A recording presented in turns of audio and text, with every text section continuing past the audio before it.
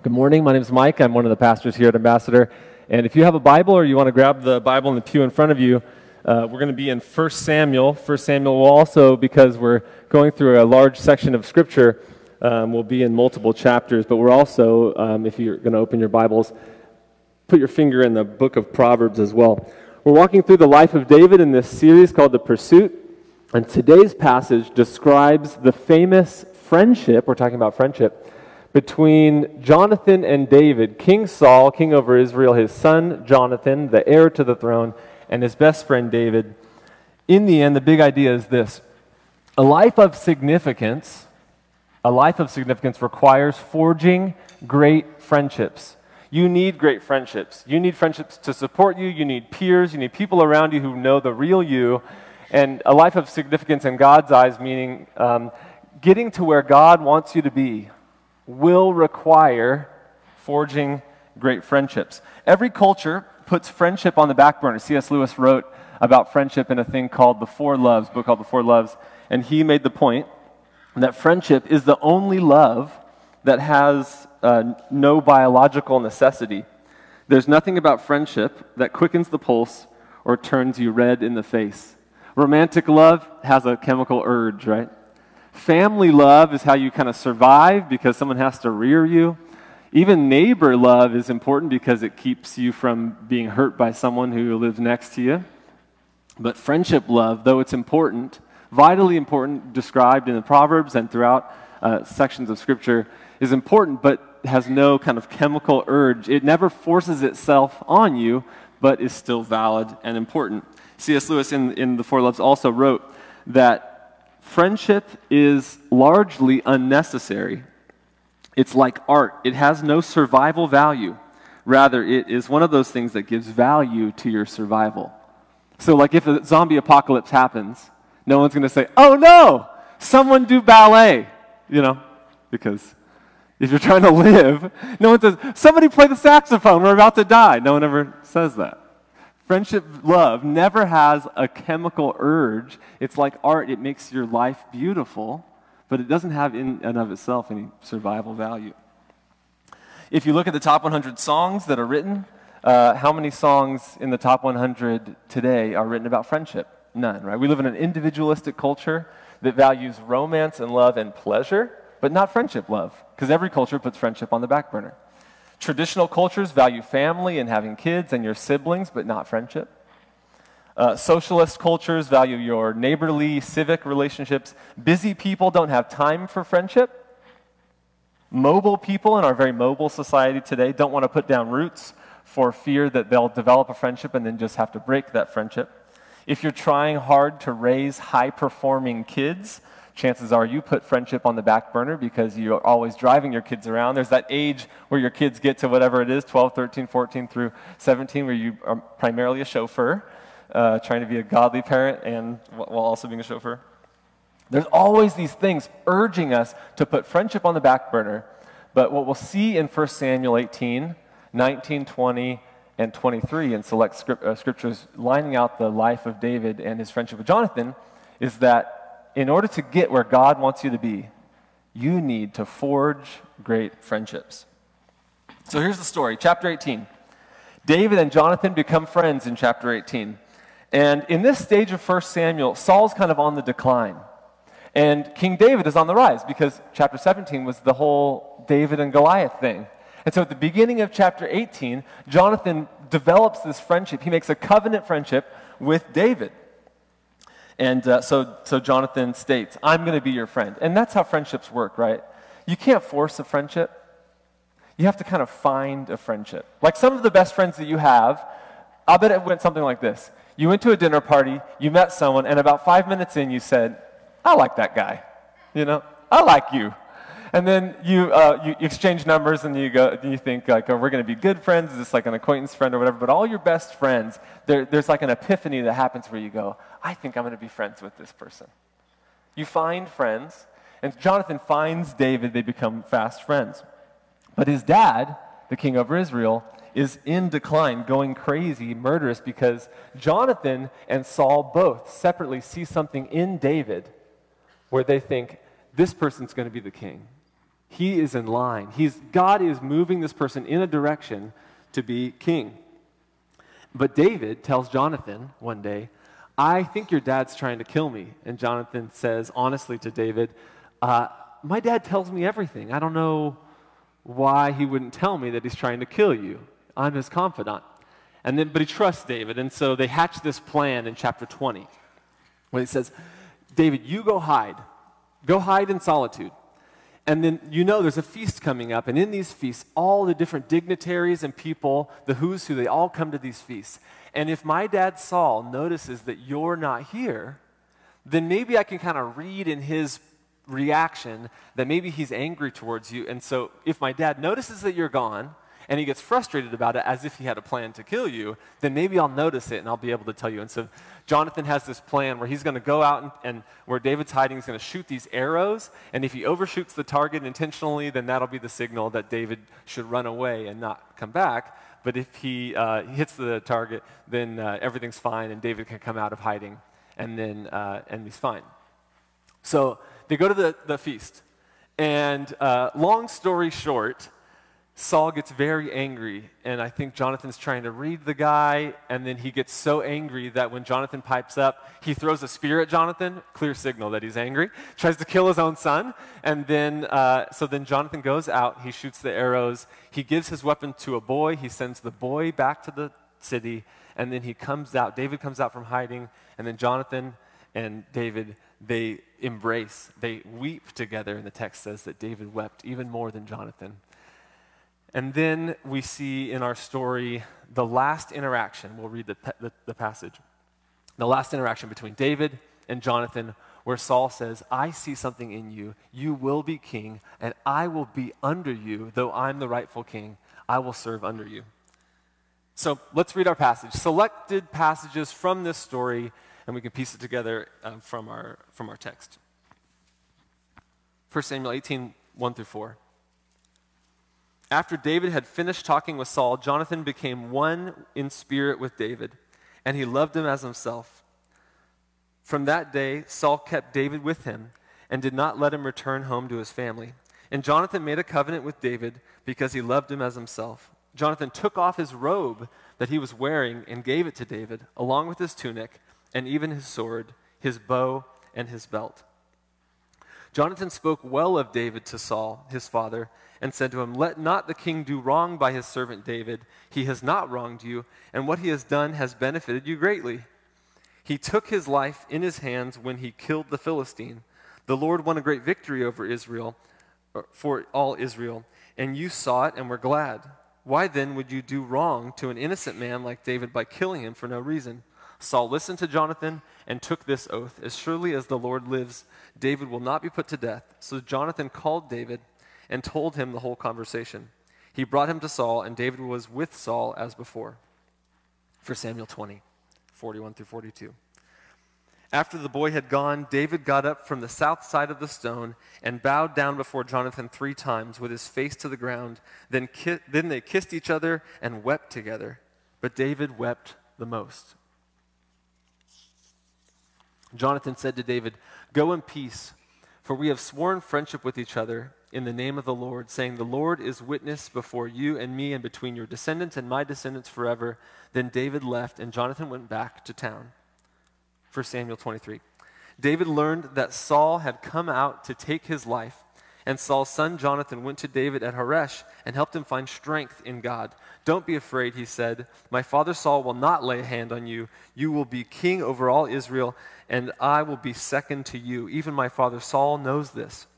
The two of them made a covenant before the Lord. Then Jonathan went home, but David remained at Horesh.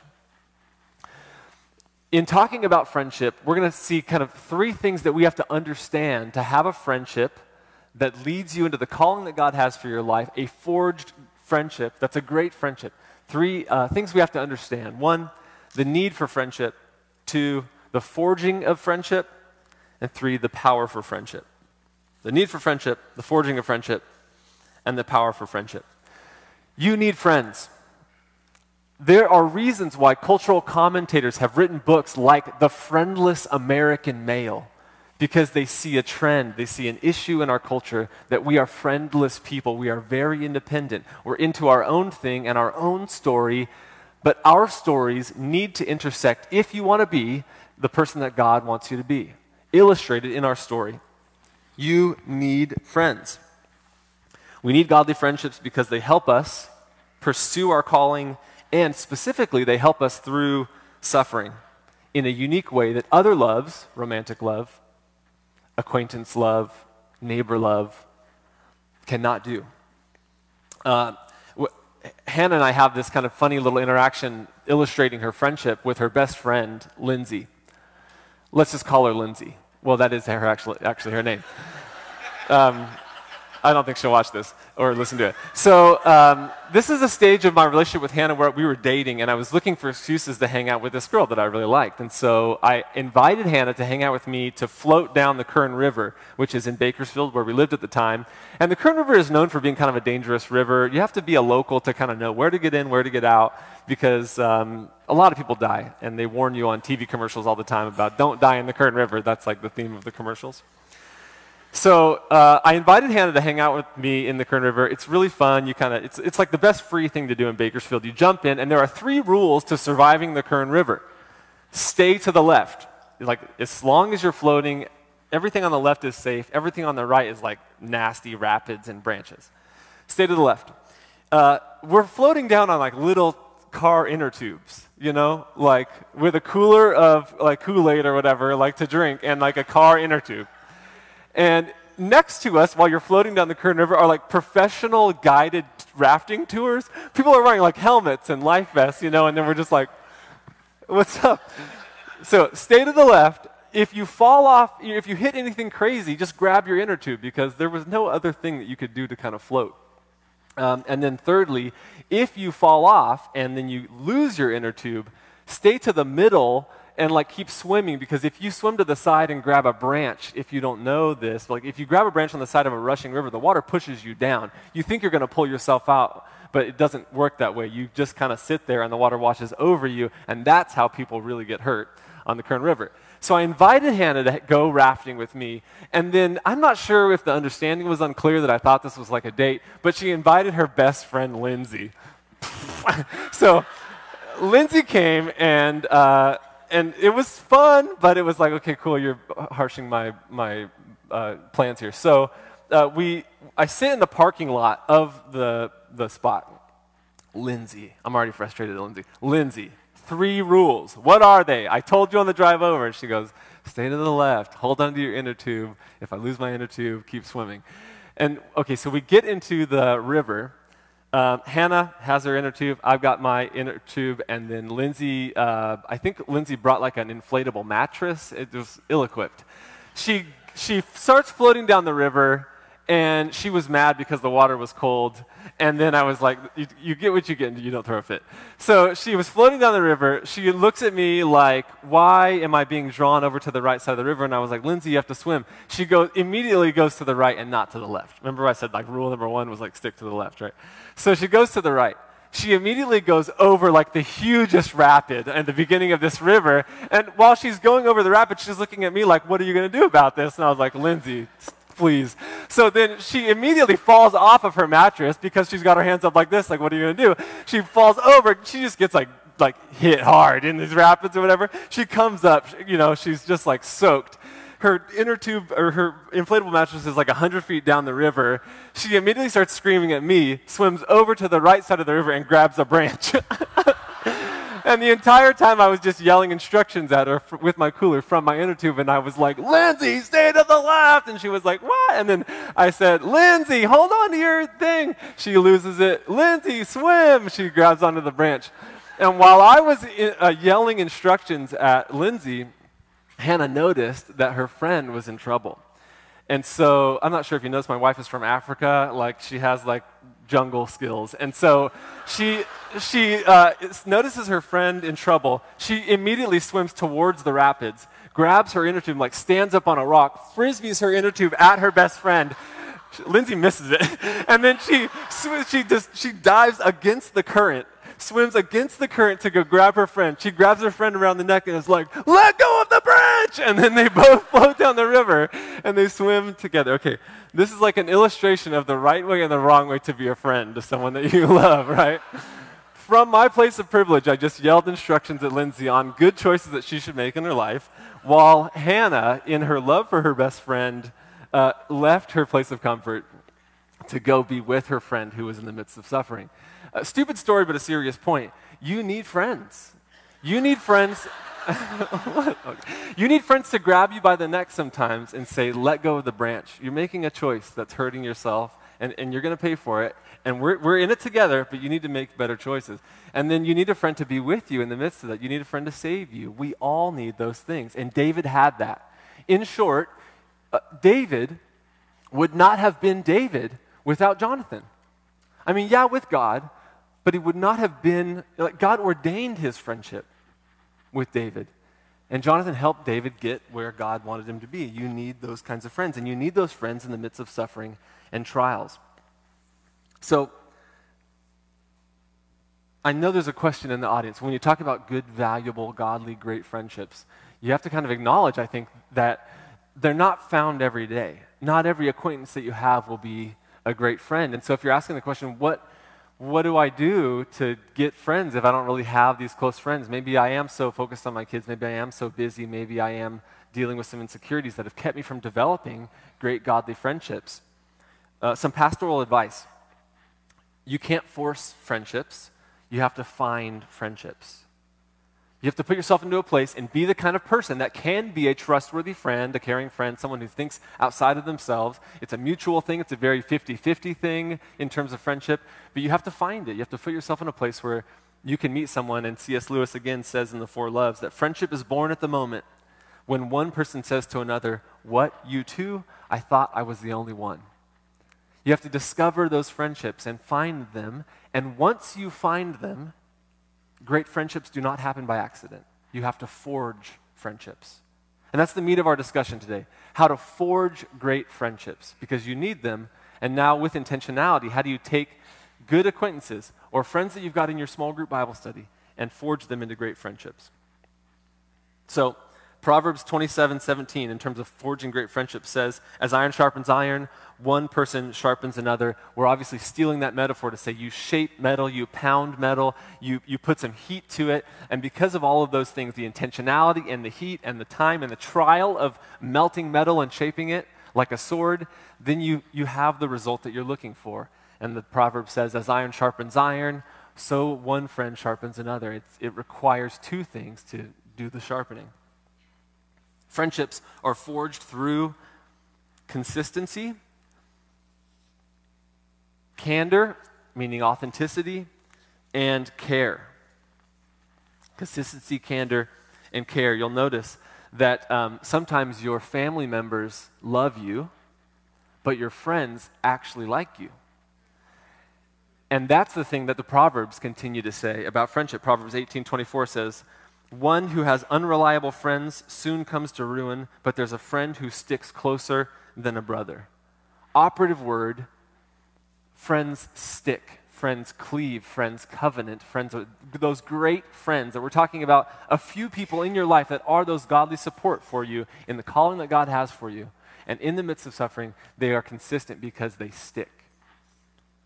It would be no surprise to you to find out that, if we're honest, most of our friendships are not consistent friendships. They're not sticky friendships. They're consumer friendships.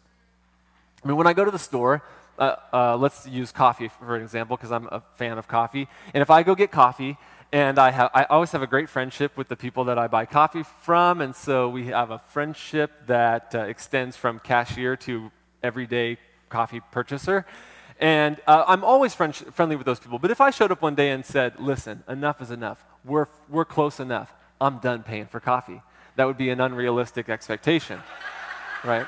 They would say, actually, the reason I smile at you is because you're paying for the coffee. So that's a business relationship. That's a consumer relationship, and that's okay. But most people are surprised to even think through when maybe they go through a suffering, or maybe they stop providing the status or the fun that they used to provide for some of the acquaintances they have in their life, that oftentimes when things get hard and you stop providing things for other people, but you're maybe in a season where you really need something, you find out that a lot of your friends are consumer friends. A lot of your friends are friends with you because they get something out of that relationship. And it almost kind of like weeds away the true friends that you really have. But all of those great friends are always consistent. They're always there for you. They are always sticky. They stick closer than a brother. If you have a sin problem in your life, or let's say your friend has a sin problem, and you think to yourself, I don't want to say anything about the sin that's destroying their life. I don't want to say anything about how they treat their spouse. I don't really want to speak into that because I'm not sure how they'll react. Or I'm not sure if it's my place to say something. I know we're close, but I'm not sure if I'm able to comment on how they spend their money. Then what you're saying is, I like them, but I'm not willing to go through an uncomfortable conversation for their benefit. Chances are, in that relationship, you're a consumer friend. Because those friends are consistent. Chances are, if you gossip about people that are your friends, that inconsistency in your trustworthiness is an example that you might be a consumer friend. And it can even be psychological. You might be a consumer friend because the person is really good looking, and you like being with that person. It makes you feel cuter, or it makes you feel more masculine. It makes you feel cooler when you're with this good looking person, and that's a consumer friendship if it doesn't go deeper than that. Or it might just be the fun that you have with that person. It might be that they always buy dinner. That we have these consumer friendships, but those will not get you to the calling that God has on your life. They have to be consistent friendships. Great friendships are consistent. They also are full of candor and honesty. If you think about 1 Samuel 18, 1 through 4, let me get back to my passage in 1 Samuel 18, 1 through 4. Can we throw it up on the screen, actually? So you'll notice that Jonathan became one in spirit with David. They had that fast friendship, and they covenanted together. And you'll notice in verse 4, Jonathan took off his robe that he was wearing, and then he gave it to David, along with his tunic and his sword and his belt. He literally saw something in David. He said, God's doing something big in your life, and I can help you. And he quite literally equipped David with his robe, robed him in his friendship covenant. And then he gave him his bow, and he gave him his sword, and he gave him his belt, and he gave him his tunic. I don't know what else was left, some sandals. But he gave all of those things to David, quite literally equipped him to be the person that God wanted him to be. With his friendship love, there was nothing left for Jonathan to give. So in a sense, I don't want to over-metaphor the situation, but in a sense, he was just completely made bare before his friend. And that's what good friendships are like. They became one in spirit. Take my clothes. And that's how good friends are as well. You have to have candor in your friendships. So let's apply this. If you want to be authentic and transparent and develop great friendships, then your feelings and your emotions need to be made bare to have those friendships. David and Jonathan wept together. They kissed each other. Commentators on the passage were quick to note, maybe in a Western society, that it might be odd for friends to kiss each other. And they made note that in a society where you're completely secure with your masculinity because you have so much courage that you're a warrior and you've lived the life of a warrior, that maybe in the culture it freed them up to be more emotionally available. And maybe the application for us is that we've got a lot of men who aren't totally secure about their friendship, aren't totally secure about how much courage they have, and so they're not able to be as emotionally available because they're not sure if they're men. That's another sermon for another day. But we have to be made bare, authentic, transparent with our feelings. You have to be transparent with your everyday life. Like, you don't clean up the house when your good friend comes over because you don't need to impress them. You don't dress up and you don't do your hair and shave before your friend comes over because they're close friends. You have to be transparent with your decisions, right? If you decide to move away and change jobs or make some big life decision, but you don't talk to your friends about it, they'll wonder if they're really that close with you. And you have to be, and I keep coming back to this, you have to be transparent about your flaws.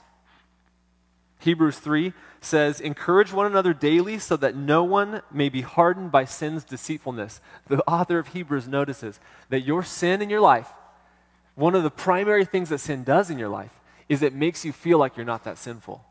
And so sin hides sin. It pushes it down deep. It motivates your heart in a way that's not even like on the surface. And so Hebrews 3 says, encourage each other regularly. In other words, keep a constant open dialogue about sin's deceitfulness in your life. And if you believe the gospel and you know that you're forgiven when you don't deserve it, and Christ paid the penalty for your sin, then there's nothing else for you to hide. Because by nature of being a Christian, you've already said, I'm deeply flawed, I cannot save myself, and I need Jesus as my Savior. And I need Jesus as my Lord. And continuing to grow in your faith will always involve that, every day. And so your friendships, your real friendships, should always involve the transparency and a regular conversation about sin's deceitfulness, where you say, am I greedy? Is it weird? Am I greedy or am I just feeling guilty? Or am I materialistic? Am I gossip? Am I being motivated by guilt or fear or anger more than Christ's love? And that should be no sweat if in those moments we're believing the gospel and saying, I'm deeply flawed. I'm only saved through Jesus. I have nothing to hide. I have no appearances to keep up. And so therefore, I'm freed up to be completely honest about my cruddy motivations and my ungodly habits with my friends so I can be encouraged to fight sin's deceitfulness. Proverbs 27:6 says, wounds from a friend can be trusted, but an enemy multiplies kisses. It's an enemy. It's an enemy that always treats you like you're perfect. For the teenagers in the room, it's an enemy that only posts, love you, heart, heart, heart, heart, you look amazing, you're the most beautiful person I've ever seen. Why is that such a common thing? Like, it's an enemy that only, you're perfect. How many 16-year-old people post on Instagram, you're perfect? Okay. Like, it's an enemy that says, it's your wife's fault. You're justified. So, keep an open conversation about sin's deceitfulness. And then care. I want to read you two of the funniest proverbs I have in the Bible, to me. Two of the funniest proverbs about caring for people. Proverbs 25:17 says, seldom set foot in your neighbor's house too much of you, and they will hate you. It's true, right? It's true. Proverbs 27:14, if anyone loudly blesses their neighbor early in the morning, it will be taken as a curse. Isn't that true?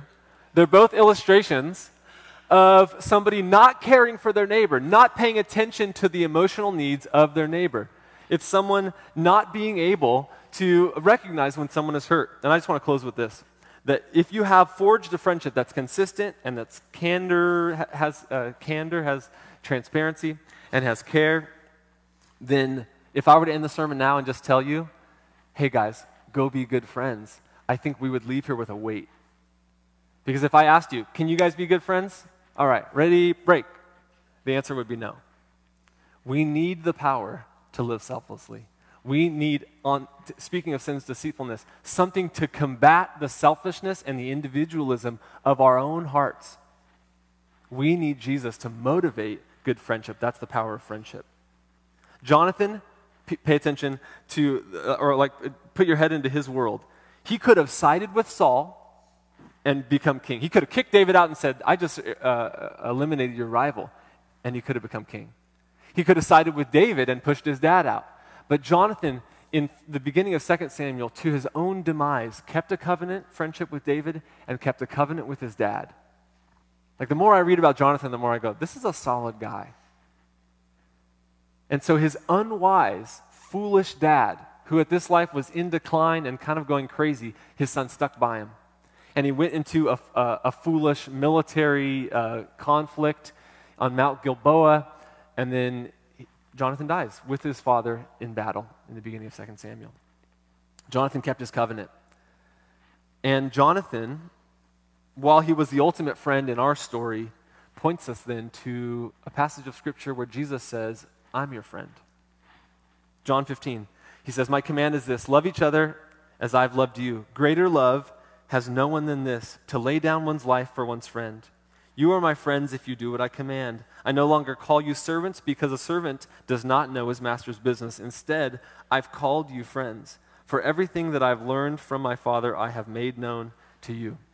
Jesus is looking at these like flawed sinners who he knows are about to abandon him. And he says, you're not servants because we're in business together. You're my friends. Jonathan risked his life for David to become who God made him to be. And pay attention that Jesus gave his life for that very purpose for your sake, Christians. That Jesus gave his life for you to live the life that God has called you to be. Jonathan created a covenant with David, and Jonathan clothed David in his friendship love. And Jesus clothes us and equips us with a new identity so we can go through suffering together.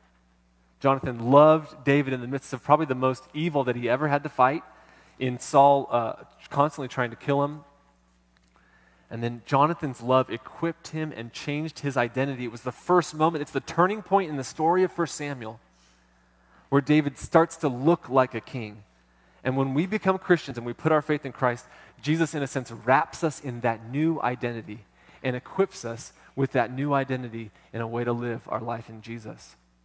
So we can see ourselves as the son of a king instead of a lowly shepherd type person, a lowly, unworthy person, a younger son looked down on by other people, and then in Christ we're robed and equipped with a new identity to live within that identity. And as it applies to friendship, that new identity allows us to not look to other people for our status, to not use other people for acceptance, but to find our status and our identity in Christ, to find our acceptance in our identity in Christ, to find our security within a God who is powerful and graceful. To the extent that you put on your new identity in Christ, you'll be freed up to love people with sacrificial friendship love. Friends stick. And when Jesus was on the cross, he looked down at a bunch of people who had betrayed him and were previously his friends and were clearly consumer friends. And in the greatest act of love and mercy, Jesus Christ on the cross stayed. He stuck. He remained there until his death for the good of his friends that had betrayed him. And so it is with us, a bunch of deeply flawed, selfish consumer sinners, loved with God's grace and mercy, heart-changing friendship from Jesus. He lived out that covenant so that we can look at that relationship and then let that kind of like apply into how we develop those friendships as well. Let's pray.